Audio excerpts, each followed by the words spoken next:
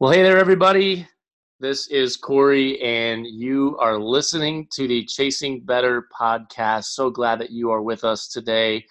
And I got a really good friend that I'm going to introduce here in just a minute, and we're going to talk about a fun topic. I actually discussed this very topic with a friend several weeks ago, but we're going to talk about it from a different perspective here today. And if you're new to the podcast, welcome. Glad that you're here with us. My name's Corey. I'm an author. I'm a coach, just someone that's out there trying to make a difference and help people live their best life. And that's what we do. So today I've got a really good friend, and his name is Jason. And I'm going to have Jason introduce himself here in just a second and tell you a little bit about him and his family and what he does. But this is Black History Month. And I'll be honest, as a straight white male, from a very small town in northern Illinois that had one African American in my whole high school in the entire 4 years that I was there.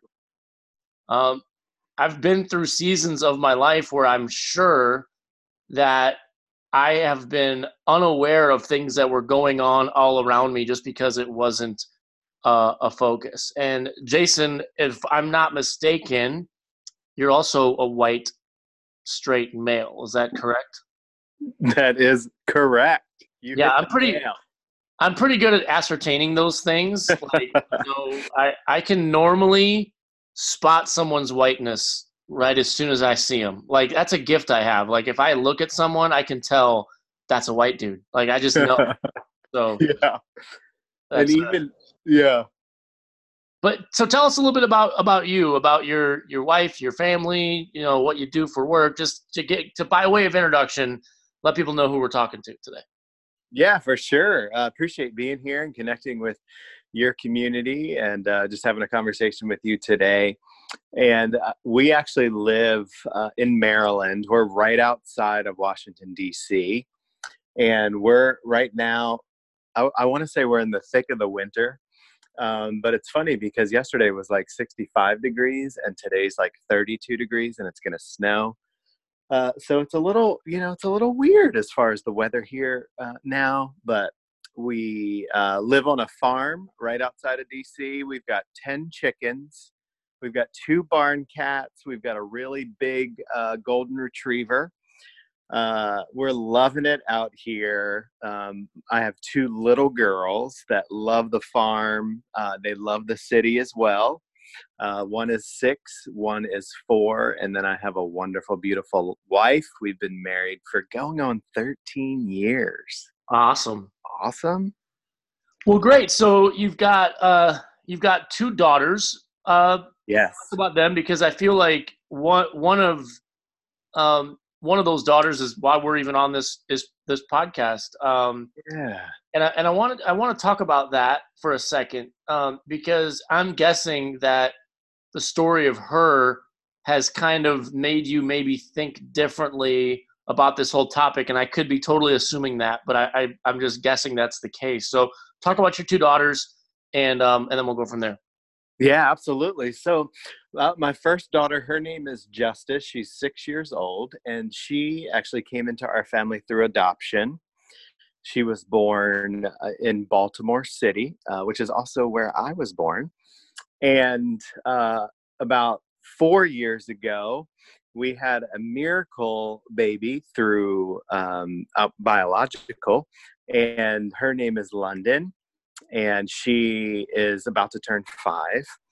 And Justice is African American, and then London, of course, is white. And so it has been, an honor and a privilege as a white male to raise a child of a different race. So the word like to describe our family as transracial, which is something that I wasn't even aware of, Right. even growing up and thinking about, what would your family look like? What are, races and ethnicities and different things like that. And it's something that we have learned about. It's something that we have it's enriched our life so much and opened up our horizons when it comes to relationships, when it comes to privilege, when it comes to race and ethnicity in so many ways.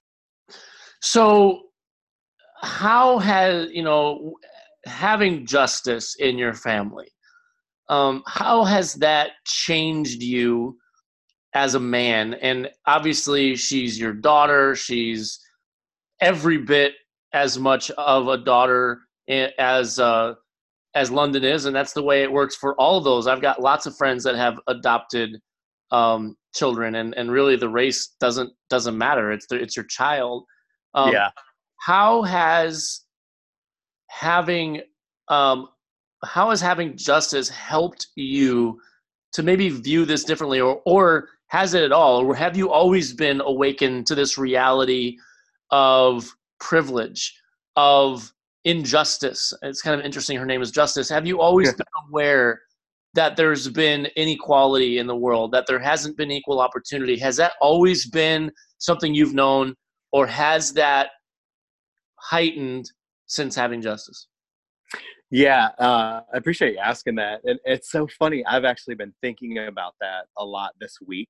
And, just with it being February and Black History Month. And I remember my first best friend in elementary school was actually a Black kid named Daryl. And so thankfully, growing up, I I didn't grow up in so to speak like a racist family. And so I was very open. The high school I went to was very diverse. The places that I lived were very diverse. However, I'm saying all that to say, now that I'm a father of a child of a different race, it has made me aware, I think, of what I wasn't necessarily naturally aware of before.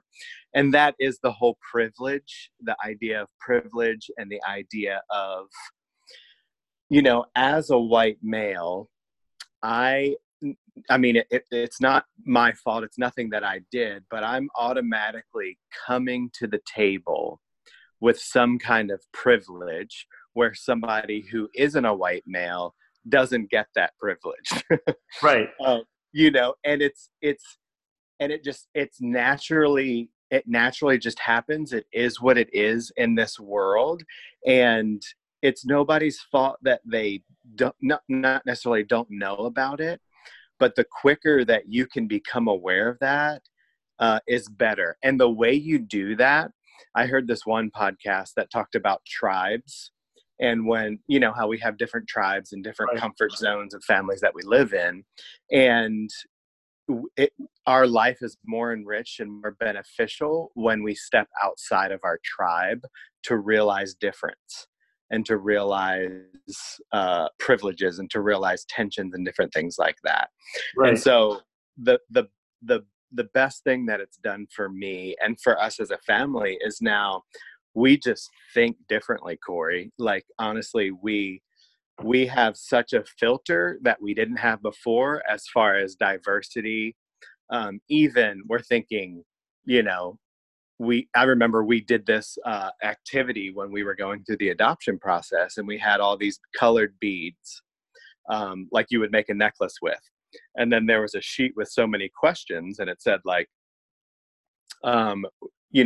what race is the doctor that you go to? Put that colored bead. What is the majority of race of like the grocery store or the place you go shopping? Put that colored bead. The 10 of your closest friends, like, put that colored bead. It's asking all these different things of different areas in your life. And then, Shelly and I realized that we had the same color bead at the end. And so the thing is, if we're not intentional in realizing it, we can end up living a homogeneous life. And that's, I believe that God created us in all different colors, all different backgrounds from all different places. And it's just a beautiful thing to celebrate and to learn about races and cultures. And, before, we didn't do it on purpose, but our life was incredibly white, and so now, even honestly, like when we're thinking about what doctor we go to, what grocery store we go to, when our kids want to do extracurricular activities, we're looking for non-white doctors. We're looking for non-white dentists. We're looking for extracurricular dance classes, ballet classes that aren't going to be just all white people, because we want our daughter to begin to visualize herself, people that look like her, to visualize herself as a leader in different areas and different professions of life. We want her to be able to see those things. And, if I'm honest, without justice in our life, and before adopting a child of a different race, I don't know necessarily that naturally we thought like that. Yeah. And that's such a great perspective. And, one thing that I've learned that, people can make all kinds of changes. We live in a world that now you can change professions, you can change your income, you can change your job, you can change a lot of things. You can't change your race. Right. You are what you are. And, for me, it's kind of a crazy thing, because I am what we have been talking about. I am a straight, white, Caucasian person, male. Women in our society have been mistreated badly. I mean, they just became legalized to vote in the last 100 years, right? Yeah. Obviously, those of different sexual orientation have felt marginalized before. Sure. Yeah. People of different race, certainly. I put this on Facebook a couple of days ago. I've never known the look of someone not wanting me to be in a store because I'm white. I've never known that. I've never had that happen to me. I've never been walking down a street and have people walk the other way. And what's crazy is I've noticed in myself, and this is a moment where I really honestly think that there are people out there that I don't think that there are people that are blatantly, I think there are definitely people that are blatantly racist, but I think that the vast majority of people don't think that they are, but that we all probably do things to show inadvertent prejudice more than we realize. Yeah, that's true. Something that I heard, that I was even caught myself saying the other day, that I was like, why do I say that? Mm-hmm. And a lot of it is just because, like, for example, black and white. We say, oh, that's black and white. And what we're insinuating is, there's right and there's wrong. Why is it that the right color is insinuated with wrong and the light color is insinuated with right? There are different things like that in our normal vernacular that I've just heard for a long time as, that's just the way we talk. But it shouldn't be. Yep, you're right. So as we kind of move towards kind of wrapping this up, because I know we can't fix all this in one podcast, but as a straight, white, Caucasian man, how can we make this better? Yeah. And what can we do to advance the cause of those that feel marginalized, that feel that they don't have an equal shot, that feel like it isn't fair? How do we help? And how do we, not that there's this problem that we have to solve, but what can we do if it's true that we are privileged, which I think we are? What's our responsibility with that? And how can we make a difference? That's a great question. I love that you're asking that. And just that we're, even talking about this and providing, people just thinking through this. And a couple things, come to mind, and how I try to position myself daily and all the time. Again, because, it's so near and dear to our hearts, because it's part of our family. Number one, I would say, is just when it comes to the issue of race and difference and culture and racism, just be a learner, and just ask questions. Don't be afraid to ask questions, and do it kind of, if you can envision going through life with with your white knuckles, just so tense and always fisted and ready, you know what I mean, to prove yourself or to whatever. And the difference between opening your hands and being soft and kind is just, man, ask questions. There's so many things, Corey, that I don't know about Black culture and that Shelly doesn't know about, that we immediately gathered up all of our friends who were in Black culture or just non-white, and we just started asking questions. What about this? What would it look like if would it be, even where we moved? I went to my friends in the Black community, and I just said, hey, is this wrong that I'm thinking this way? Is it okay if Justice goes to this school? Should we be thinking about this? Because I realized there's a perspective that I just do not have, and I need to ask about it. Now, it can be as serious as that. Or honestly, Corey, we don't know how to do hair.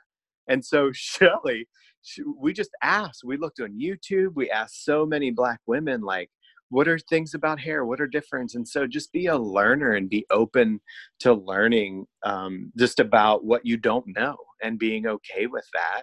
And I think you're approached when you ask and you're asking questions and you're curious, I think you're approached way better than sometimes when we unintentionally say things or do things that could come across offensive. And the other thing I would say that is super helpful, and I try to do this personally, even when I'm alone, is to just put yourself, because again, as a white person, it's very hard for us to put ourselves somewhere unintentionally where other people don't look like us or where we don't necessarily have the privilege. We have to do that intentionally most of the time. And so there are times throughout the weeks, throughout the months, where if I'm traveling or if I'm going somewhere, I intentionally put myself in settings where I'm the minority, so that I can sit with that and understand what it feels like and think of and just reflect and process on what I might be feeling and how someone that's a minority race feels like that often. Yeah, man, that's such a good perspective. And I think part of the catalyst for me even doing this was I realized that there have probably been things that I've been a part of that I've said even unknowingly that have Sure. been hurtful. And there's nothing that I can do to change that. And I don't believe that it came from a place of intentionally wanting to hurt someone, but that doesn't mean, if I unintentionally hurt someone, it's still hurting, and that's Yeah. still wrong. And I also just believe that I have not been an advocate like I should have been. Sure. And it's kind of like, I don't think there's anything that any of us can do about what we didn't do yesterday. It's about what we do moving forward and how we can make a difference and Yeah. endeavor. What's crazy is the more my mind has been thinking about these kind of things, the more I notice it. Yeah, definitely. Like before it was just, and now I'm hearing what people say and I'm watching what people do. And I'm like, God, this sucks. Mm-hmm. This just sucks, and it's real and it exists. Yeah. And so none of us can do anything about our whiteness. We are white and we should be proud of who we are. I don't feel like I have to, or it's my responsibility to apologize for being white. I am white. I can't change the fact that I'm white. Yeah. But if I am privileged, I do believe that I have a responsibility to help make sure that that is not the case, meaning Yeah.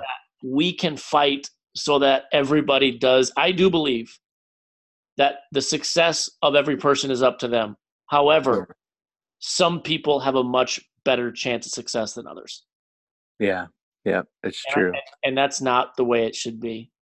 And I Yeah. hope for all of us that when we get to be older and Justice is in the college and she is getting into the workforce and my girls are as well, that women are treated equally in pay and in Mm-hmm. in everything. And people that are minority are the same. And I've got a long way to go, and I'm committed to learning. And I just wanted to say thanks for jumping on here. And I know you feel the same way. And it's so great what you and Shelly do. And I just wanted to say thanks for jumping on and for helping us. And, maybe just last thing would be one practical thing. I know you've shared several, but for those that are listening, hey, this month, Black History Month, you're a white person. What's something that you can do this month? Yeah, I mean, I mean, really, just what is some small things that you can do with kind of your talents or your platform or something, your voice? One of the things that I'm doing, and it's not like, oh, this like rocket science thing, but it's something I can do. So I've decided for every day for the month of February, I'm posting on my Instagram and social media someone from the Black community that inspires me. And those are people from history. Those are like celebrities, or they're my really good friends. And I'm going to do it for, what is it? This is leap year, right? So it's 29 days. That is correct. 29 days of Black History Month. Yeah, great. Yes. So, I mean, it's something simple, but again, it's a way that I can use my platform and my voice to elevate, leadership in the Black culture and celebrate Black History Month. It's a small way, and who knows how that could inspire or that could get somebody thinking about doing the same thing. Man, that's so great. Well, thanks for your time, man. I appreciate it. And for everybody else that is here, I really want to encourage you today to go be kind to somebody. Go find somebody that's different than you. Go find somebody that is a different race than you, and be nice and learn about them and understand where they come from. I truly believe that we live in a great country. I know that we're divided. I know that it's a rough time. And this is not a podcast about the cause of all those things, but I do believe that I believe in the goodness of people. I really do. And I believe that we can create a culture that creates even footing for every race and every gender, regardless of who you love, that we can create a culture that allows people to have equal footing. And that is worth fighting for. So, Jason, thanks, man. Thank you, bud. My pleasure. This has been the Chasing Better podcast. If this is something that added value to you today and you liked it and got something out of it, I encourage you to hit share. I obviously love when people review or give us ratings on iTunes or wherever the place that you listen to this is. I really, truly hope that this is something that adds value. We are dedicated to helping people become the best version of themselves every single day. Until next time, keep chasing better, everybody. Take care.